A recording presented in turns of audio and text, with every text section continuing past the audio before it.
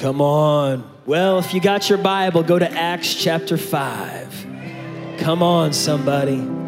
Acts chapter 5. And as you're turning there, we've been in this series on Acts. We're going to continue it. We're going to go through the whole book of Acts. It's all about the early church, the very beginning of the church, how Jesus started his church, how he called his church to live with courage, to live with a demonstration of power, and the works that Jesus did. He said, you're going to do these works, miracles, signs, wonders. People are going to come to believe in Jesus through your good deeds, through the way that you take care of the needs of the poor, through the way that you show the demonstration of the power of the gospel, and you'll be filled with power from the Holy Spirit. And next weekend is Pentecost weekend. Don't miss Pentecost weekend. This has just been a buildup. I feel like God is wanting to do some revival, not just some, but a whole lot of revival in the church. So before we get into Acts chapter 5, really Acts chapter 4 ends with the introduction to Acts chapter 5. So let's look at verse 34. There were no needy persons among them. This is Acts 4, verse 34. From time to time, those who owned land or houses would sell them and bring the money from the sales. They would put this at the apostles' feet, and it was distributed to anyone who had need. So we saw that happen this last weekend at Victory. This happens on a regular week at Victory, where we are helping meet the needs of whether it's widows or orphans, single parents, whoever we can. We can't do everything, but we can do something. And so we're able to do different things for different people and help meet the needs of people, whether it's in the Dream Center, Victory Manford, Victory North, right here at Victory Tulsa, whether it's people coming over across the bridge from Walmart, coming over from apartments, just people in the church. We have grocery bags on site. We're trying to help meet the needs of people. So this is what the apostles were doing. The disciples were doing this. And there was a man named Joseph in verse 36, a Levite from Cyprus, whom the apostles called Barnabas. Now, we're going to find out more about Barnabas later on. He was one of Paul's co-workers. In fact, Barnabas was the guy who came to Paul's defense when a lot of other disciples didn't trust Paul, didn't think Paul was telling the truth, didn't like Paul. They felt like he was, maybe out to get them. And Barnabas was a great disciple. In fact, his nickname was the Son of Encouragement. That's a good nickname to have. Encouragement is something our world needs a lot of right now. Encouragement doesn't cost us anything. To encourage somebody, it is a free thing, and yet it has powerful dividends. It is one of the greatest investments you can make, is just to encourage somebody, to speak life into somebody.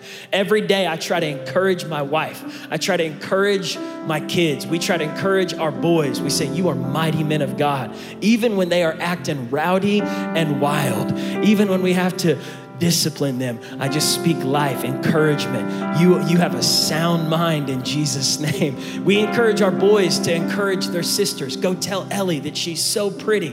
Why do we do this? Because our world is hurting from a lack of fathers and mothers speaking life and encouragement into kids. What we saw happen in Uvalde, Texas this last week was not just demon possession, although I do believe that was a massive part of it, but it is a lack of a father love and affirmation and identity and encouragement at a young age. If we can train children up at a young age to know who they are in Christ, to speak life. Our world is so full of just mean, bullying words. And if we can begin to shift the narrative in public schools and Christian schools and homeschooling, if we can begin to speak life. Barnabas was an encourager. Somebody say, I'm going to be an encourager.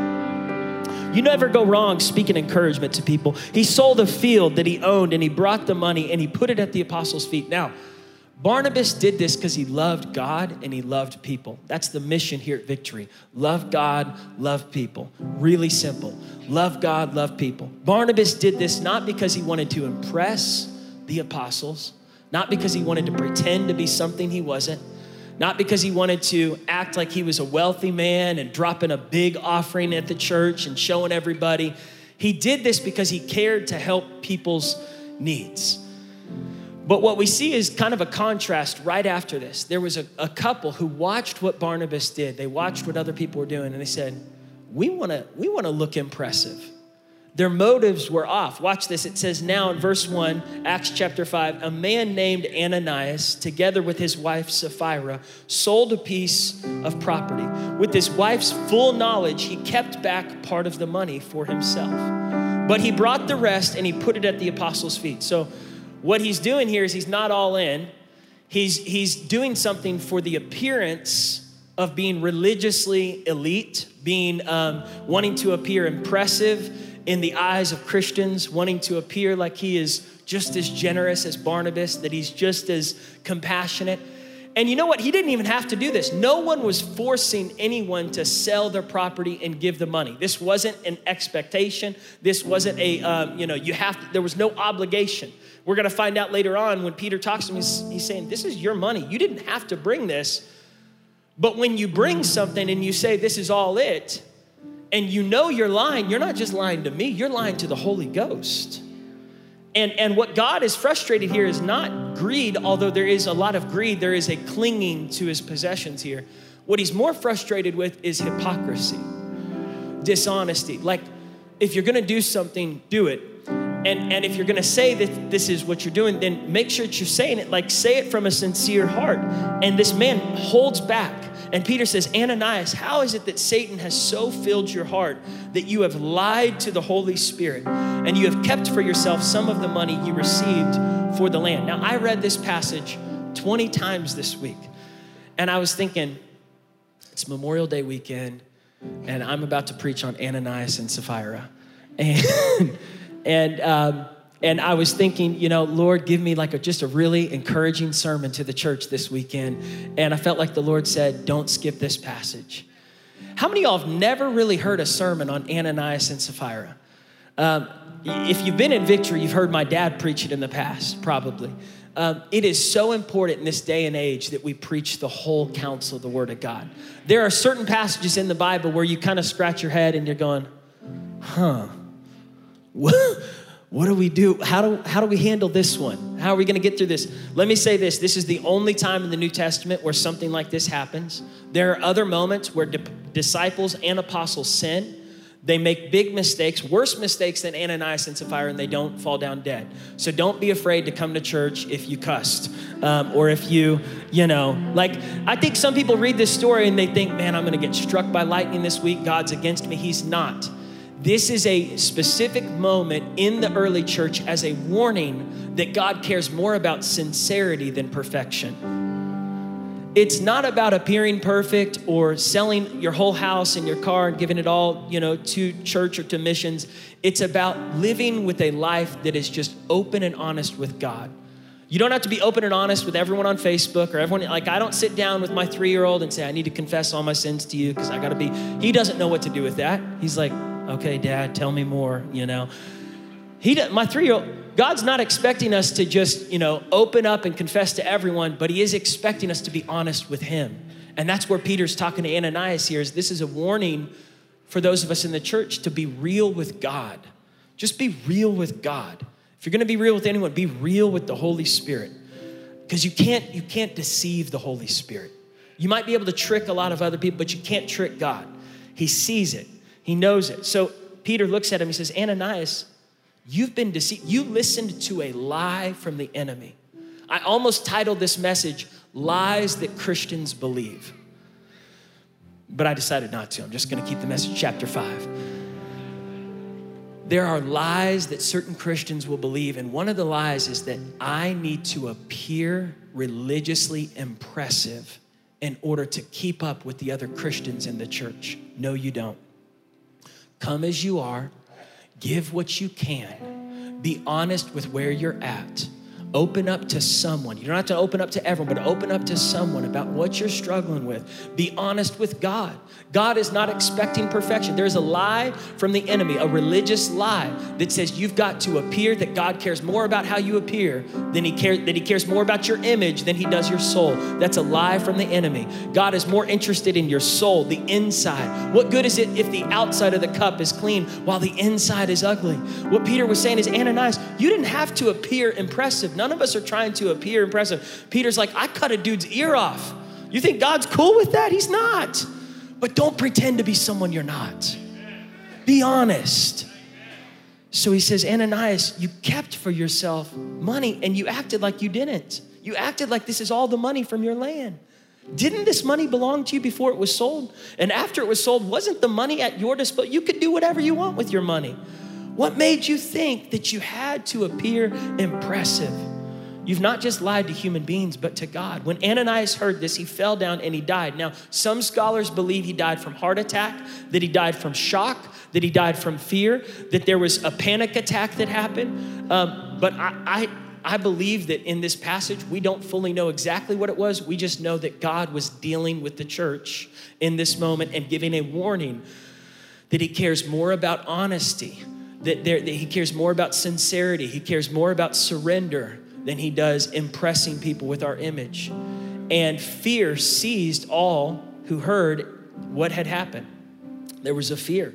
And there was young men who came forward, wrapped up his body and carried him out and buried him. About 3 hours later, his wife came in, not knowing what had happened. And Peter asked her, tell me, is this the price that you and Ananias got for the land? And she hasn't seen anything. She goes, that's the money, you know? And I could just picture it. Peter's just like, are you serious? And he says, the same men who just buried your husband are going to carry you out. Why and how could you conspire to test the Spirit of the Lord? Listen, listen, listen, listen.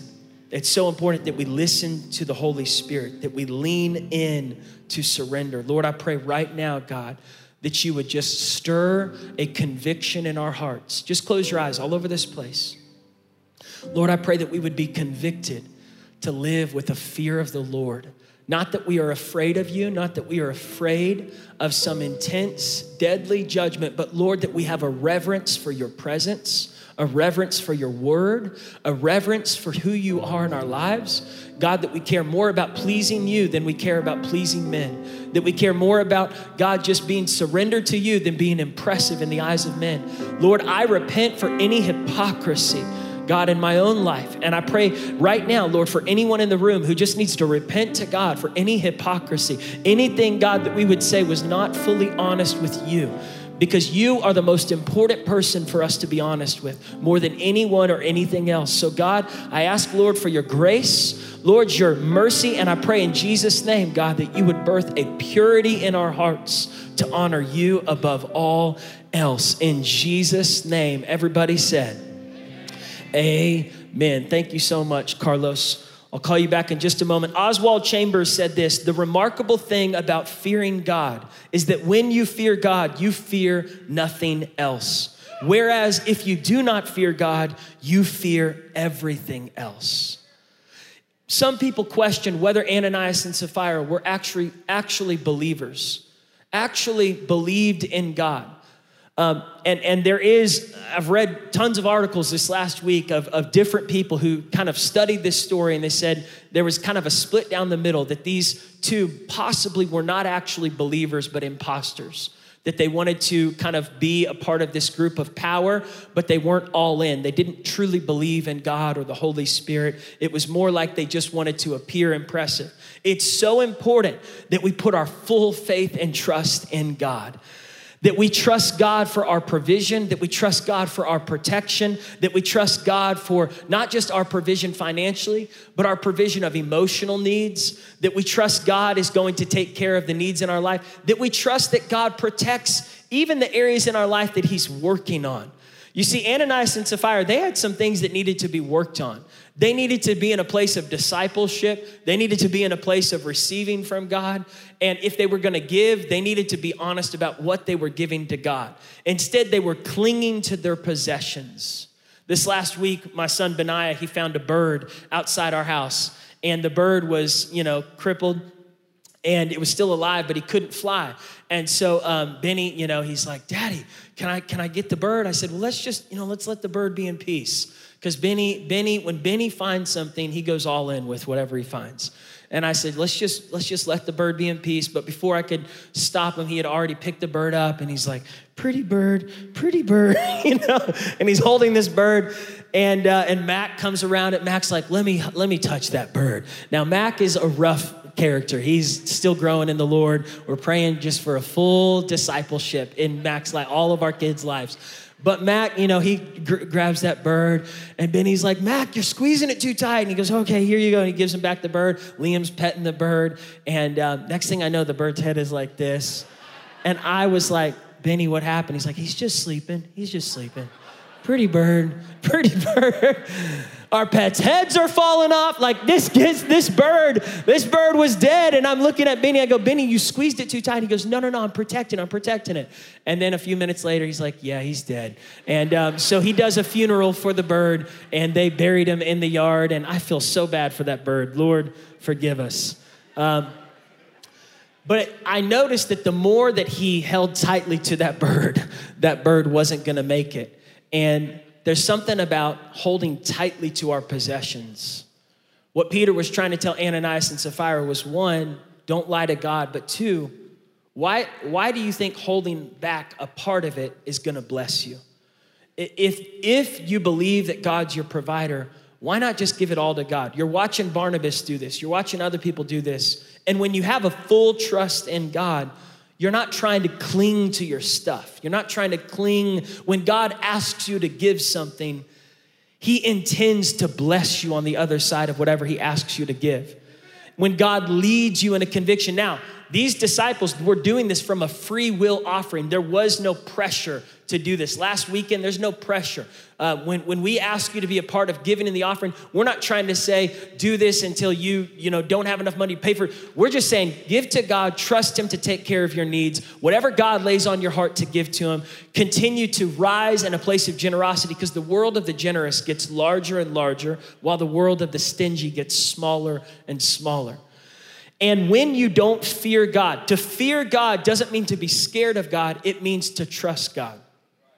To fear God means you actually believe there is a God, and that God is to be honored, to be esteemed, to be respected. It is to firmly embrace God's heart, to love what God loves and to hate what God hates. God doesn't hate people. God doesn't hate human beings. God doesn't, even sinners, even this guy who committed a heinous crime in Uvalde, Texas, God still loves him. Now, in our human minds, we don't understand, how could God love someone who did something so terrible? Why would I love a person who does something so terrible? We need to carry a love for humanity the way that God loves humanity. Otherwise, we won't know how to help change people who are in a process of headed towards destructive paths if we don't learn how to love people the way God loves them. We hate sin. We hate darkness. We hate the effects of sin, how it brings so much pain and destruction in the earth. But the fear of the Lord is to love what God loves. God loves people. To hate what God hates sin.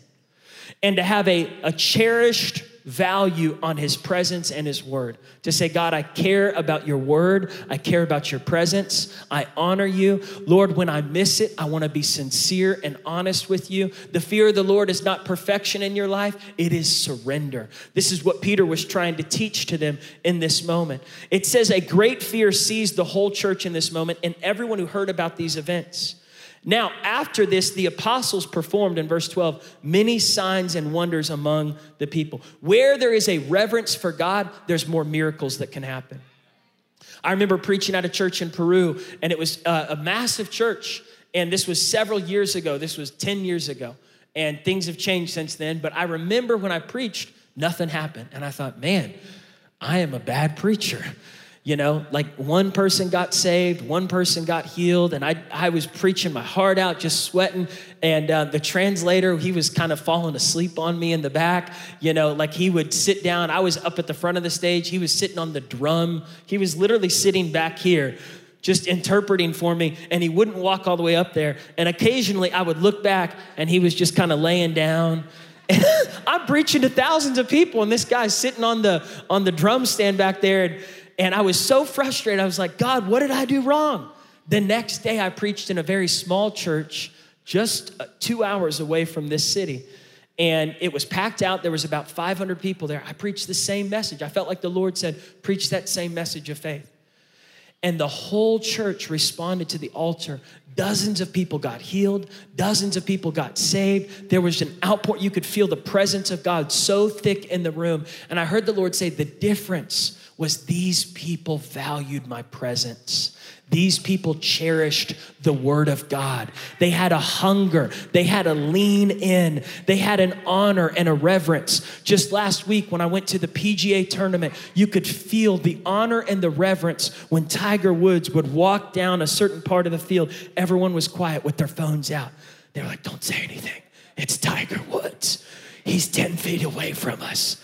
And it was 30 people back. Thousands of people reverencing the presence of Tiger Woods. What if we reverence the presence of God the way that people reverence the presence of an athlete or a celebrity? What if we reverence the very presence? What if we said, God is in the room. His word is being preached. Oh my God, he's about to do something miraculous in this place.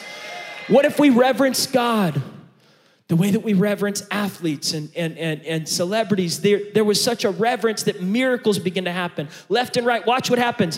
Verse 13, no one dared to join this group because they were so respectful of them. They were highly regarded. The church was influencing society. Instead of society influencing the church was influencing. Come on, God's getting ready to give the keys of America back to the church. Public schools are about to open to spirit-filled churches. There's about to be discipleship programs in feeding centers, in homeless shelters, in medical. God's about to do something in hospitals, in orphanages, in boys' homes, in rescue homes, where there's been a shut door to the church. God's getting ready to unlock doors that have been shut in America because the church has the answers to the problems in the world. I'm telling you. They were influencing society. Verse 14, more and more people begin to believe in the Lord and were added to the number. So even though people were afraid of the church, they weren't afraid in the sense of, oh my goodness, this church scares me. They were going, this church is powerful. If I'm going to join this, I'm going all in.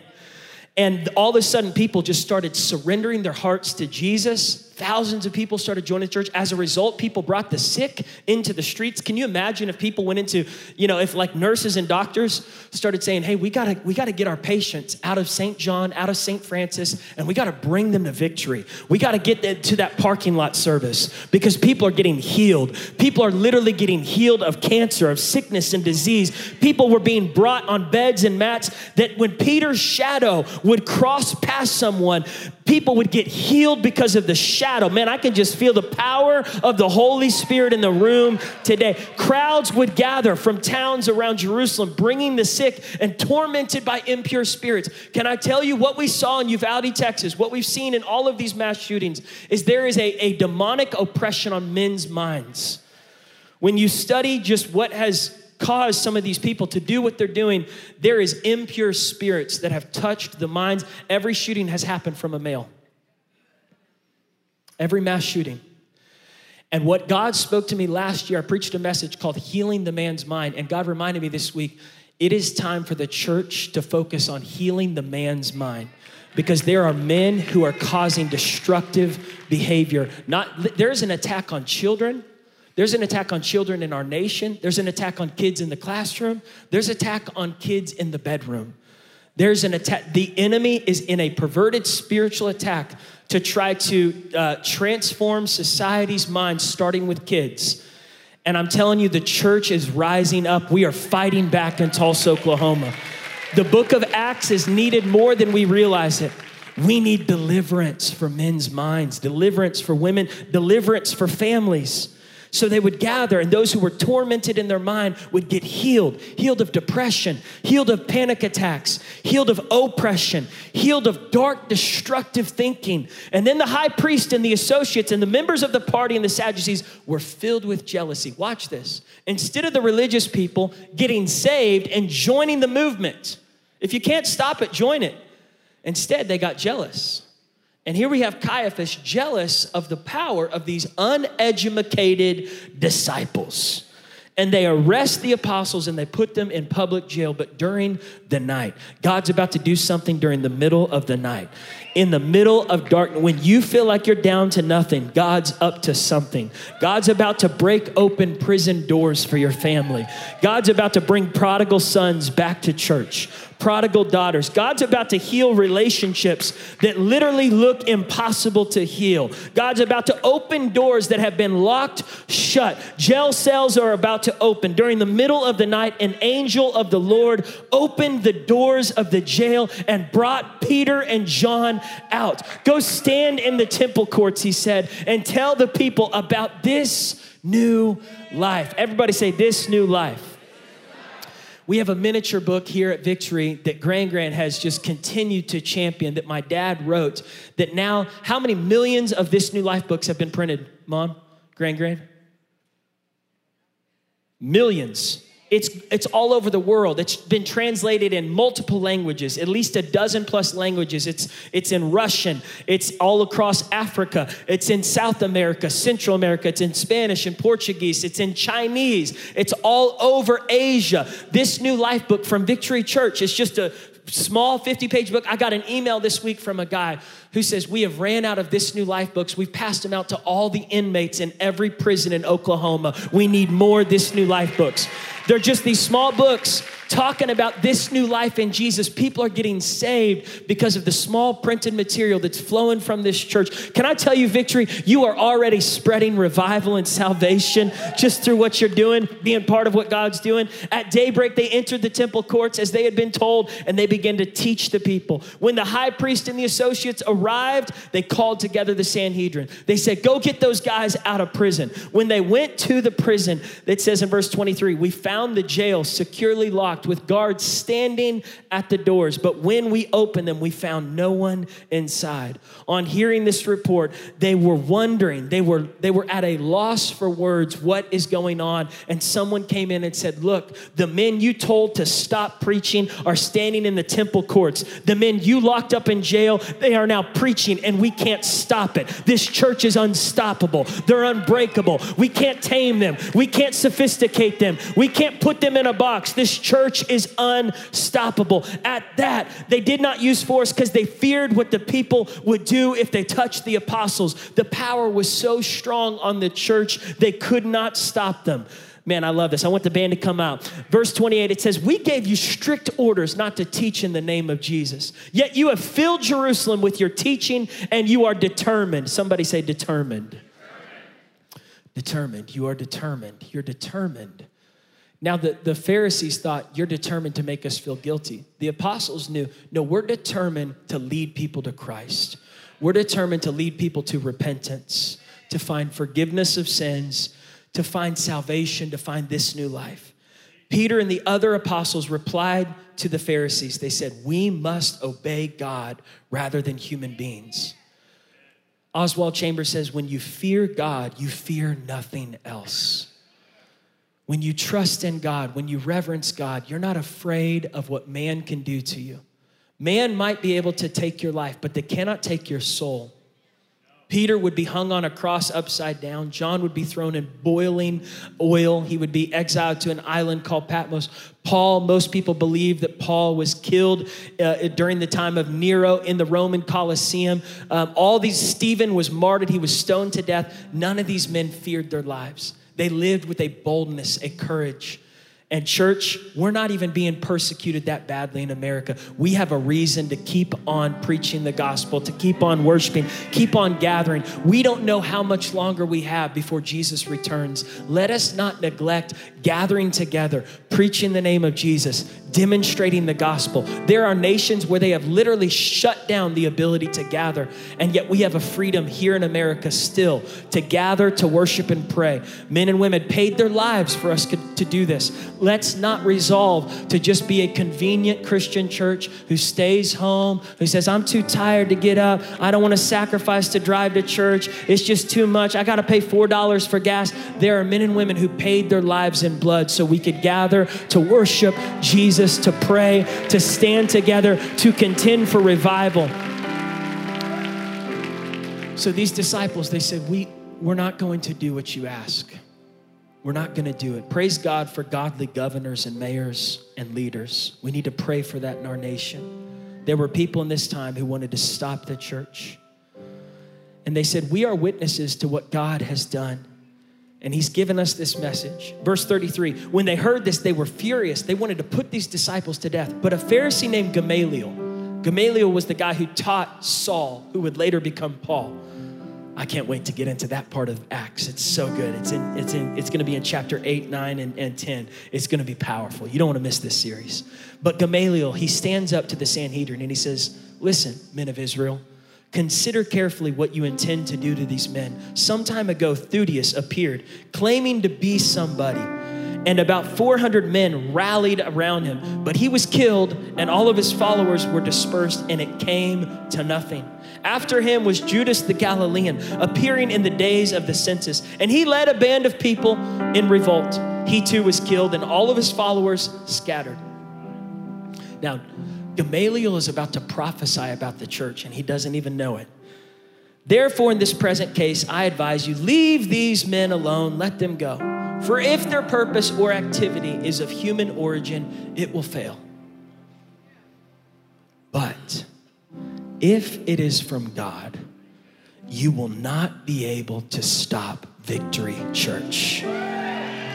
If it is from God, you won't be able to keep them from gathering. You won't be able to stop what they do in the city. You won't be able to stop how they impact North Tulsa, South Tulsa, East Tulsa, West. You won't be able to stop them from meeting in the parking lot or the rooftop. The enemy might come for them, but he doesn't stand a chance against the God who's inside that house. If it is from God, they are unstoppable. You will find yourselves fighting against God himself. His speech persuaded them. They flogged the disciples. They whipped them. They ordered them, don't you speak in the name of Jesus. But the apostles left and they praised God for the adversity that they had gone through, the suffering they had gone through. And day after day, they would meet in the temple courts and from house to house on first Wednesdays. They would worship God. They would light their candles saying Christ is light. They would proclaim the good news that Jesus is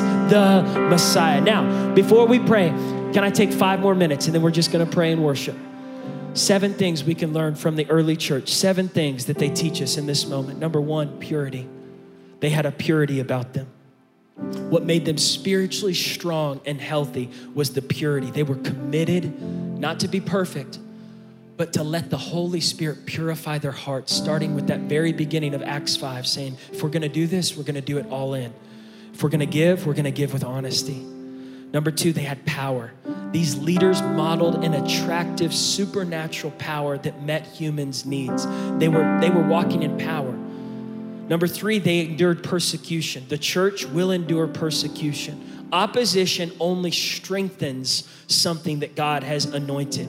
God said, you will face troubles of many kinds, but take heart, I've overcome the world. When you go through persecution personally or you go through persecution corporately, just know this, opposition is purifying you, it's strengthening you, it's testing your faith, it's making you more genuine. Number 4, they had a proclamation. They would proclaim the word of God, the good news. While the world was shouting bad news, they were shouting victory through Jesus Christ. Oh, death, where is your sting? Oh, grave, where is your victory? But thanks be to God who causes us to, they had a proclamation. Y'all, when we stand up and we proclaim the victory confession, we are literally proclaiming good news, our best days. I've read the book of Revelation. I know how it ends. The devil is defeated and the church wins. I don't care what's going on in America in 2022. Jesus has the final say.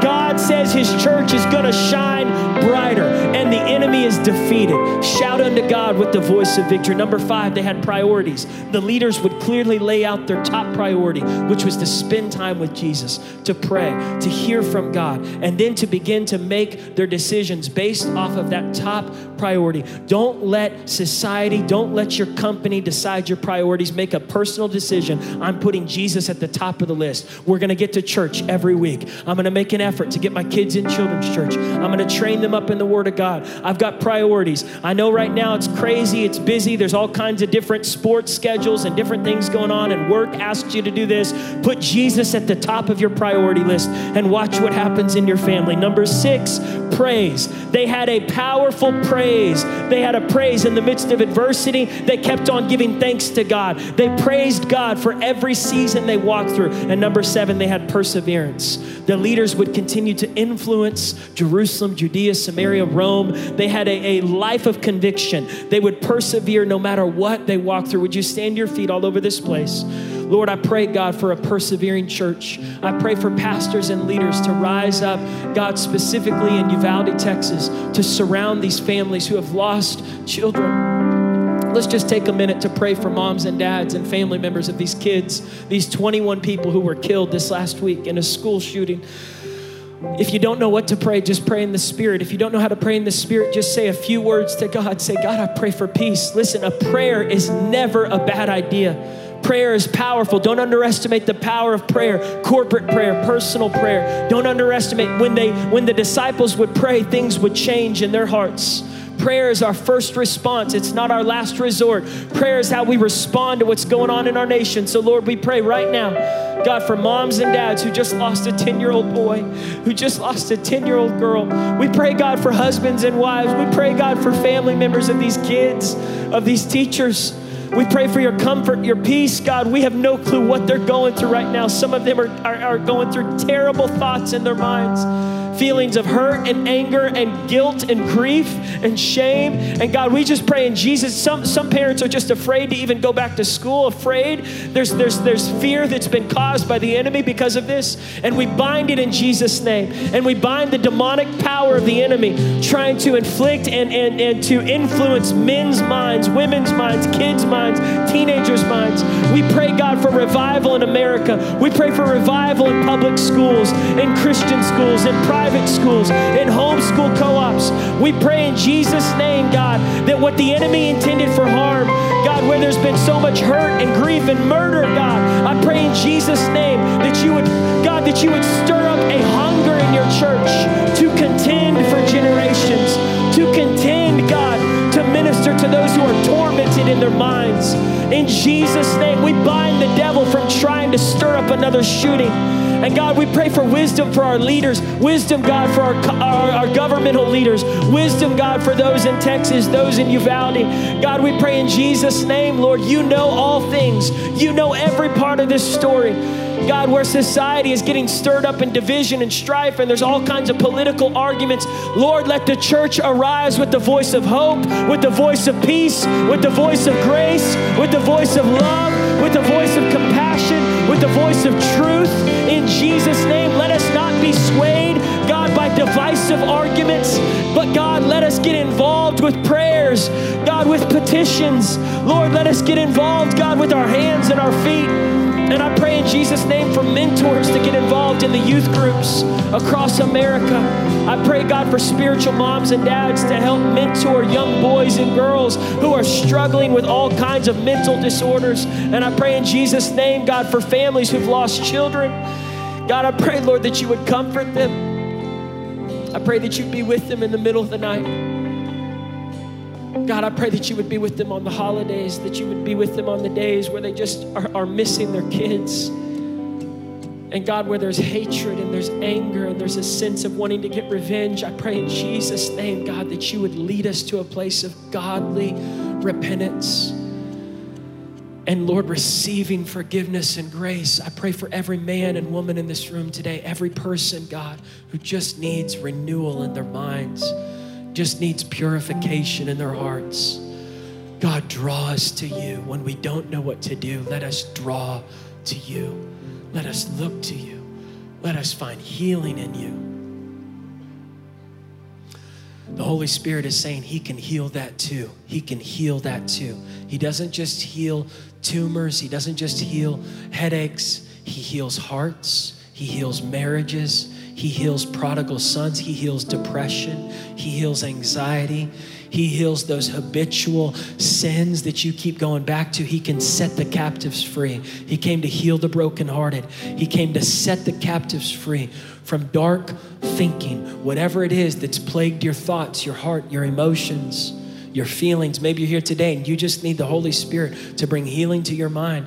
Maybe you're just quickened right now to pray for family members, for friends. All over this room, if you know you need to get down to this altar today for something specifically in your life that you need the Holy Spirit to do, or it's for someone else, I want you to leave your seat. Come and find a place at this altar. If you need to surrender something to God, you need to lay something at His feet. If you're saying, Lord, I surrender this to you. Lord, I'm choosing to worship instead of worry. I'm choosing to pray instead of panic. I'm choosing to be a solutionist instead of complain about it. I'm choosing to let you help me to know how to get involved instead of just talking about it and watching the news. Lord, I'm choosing to let you renew my mind. I'm choosing to let you renew my heart. I'm choosing to ask you to heal my marriage, heal my family, heal my mind, heal my life right now. Whatever you need, just bring it to the altar. Ask God for His help. Ask the Holy Spirit to get involved. If you need healing today, come down to the altar. If you need mental or emotional healing today, come down to the altar. If you need God to get involved in your family, if you're praying for a son, if you're praying for a dad, if you're praying for a husband, if you're praying for a wife, if you're praying for a mom, if you're here today and you are desperate for God to move in your life, just leave your seat, come down to this altar and say, Holy Spirit, I need you. And let's just take a few minutes. We're just going to worship and pray before we dismiss today. Go ahead, lead us in that song, Rose. Let's just begin to worship and pray. If you need to get right with God today, come and find a place at this altar. If you need to get things right with the Holy Spirit today, come and find a place at this altar. Wherever you're watching from, just begin to call on God.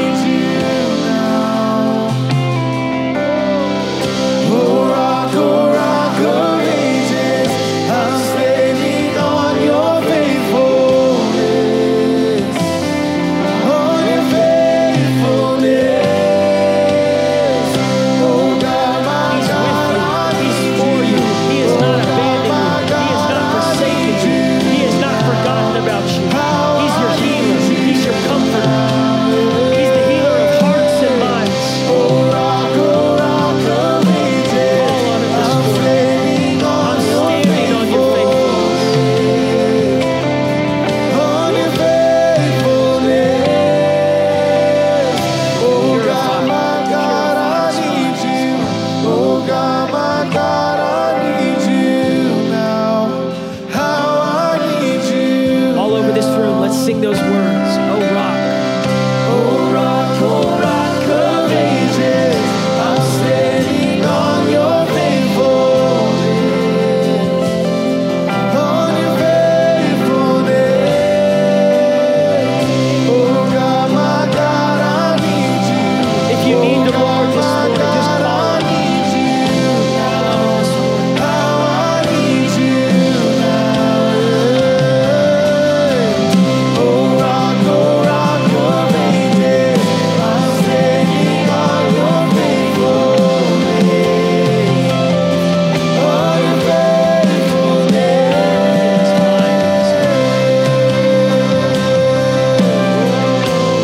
On your faithfulness,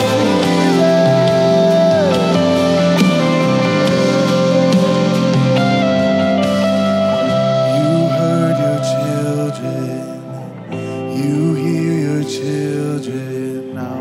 You are the same God. Let's keep praying right now for our nation. Let's keep praying for those in Texas. You answered prayers now. Let's pray for moms. You Let's pray for teachers. You are the same. Let's pray for dads. You are the same God. Let's pray for youth pastors. You are providing now. The same. You are the same. You are the same. You are the same. He's with you right now. He's for you. He's renewing deliverance. God moving power now. You are the same God. Renewal. You are the same God. Restoration. You are a healer. You are a healer now. You are the same God.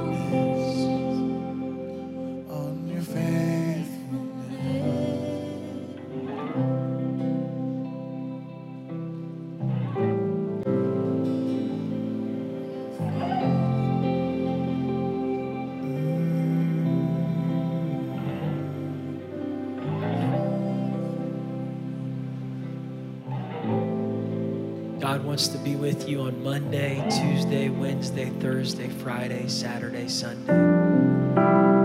He wants to be your peace that passes all understanding, your Prince of Peace. In the middle of storms, adversity, he wants to remind you that the gates of hell will not prevail against his church. That's you. You are that church. We are that church. God wants to remind you that you have purpose even in your pain. God wants to remind the church in Uvalde, Texas, you have purpose even in the midst of your pain, even in the midst of your adversity. There's kids that need you that are still here. There's families that need you that are still hoping and praying that the enemy is not going to destroy their family. So church, let us rise up in this hour. Let us remember every person that the Holy Spirit leads us to talk to pray to encourage, could be the one person that changes a neighborhood, could be the one person that stops something bad from happening in a school, in a family, in a hospital, in a church. Don't underestimate the power of just being led by the Spirit this week to pray for people, to lead people to Christ, to encourage someone. You could be the one person that shows them Jesus, that thwarts the plans of the enemy. The enemy has a strategy, but Jesus has a greater strategy. God's gonna use his church in this hour to bring life. See, the enemy came to steal, kill, and destroy. So the church comes to bring life, to bring restoration, to bring resurrection, to bring reconciliation. The church comes to bring the life that the enemy came to destroy. The church comes to restore what the enemy stole. The church comes to resurrect what the enemy tried to kill. So Lord, I pray in Jesus' name you would use us this week. Fill us, renew our minds, remind us of our purpose. Lord, we just break off apathy and discouragement and depression, disappointment, fear, anxiety. God, let us be filled with faith this week. Faith, God, trust in you. Lord, let us look to you. In Jesus' name, just pray this with me. Say, Jesus, I surrender to you. I repent of my sins and I receive your forgiveness. You are my Lord and Savior. Thank you, Jesus, that you are involved in every area of my life. Holy Spirit, have your way. Work in me, work through me for your glory. I'm all yours, God. Satan, you have no authority, no power over me. I'm a child of God, and I'm bringing his power to restore what you've tried to steal. I'm bringing life. I'm bringing hope. I'm bringing joy, because greater is he who lives in me than he that is in this world. This is the day that the Lord has made, so I will rejoice. I will be glad in it, because God is not finished with my life, with my nation, with my family, with my testimony. So I overcome by the blood of the Lamb, by the word of my testimony. He who started this work will be faithful to complete it. In Jesus' name, amen.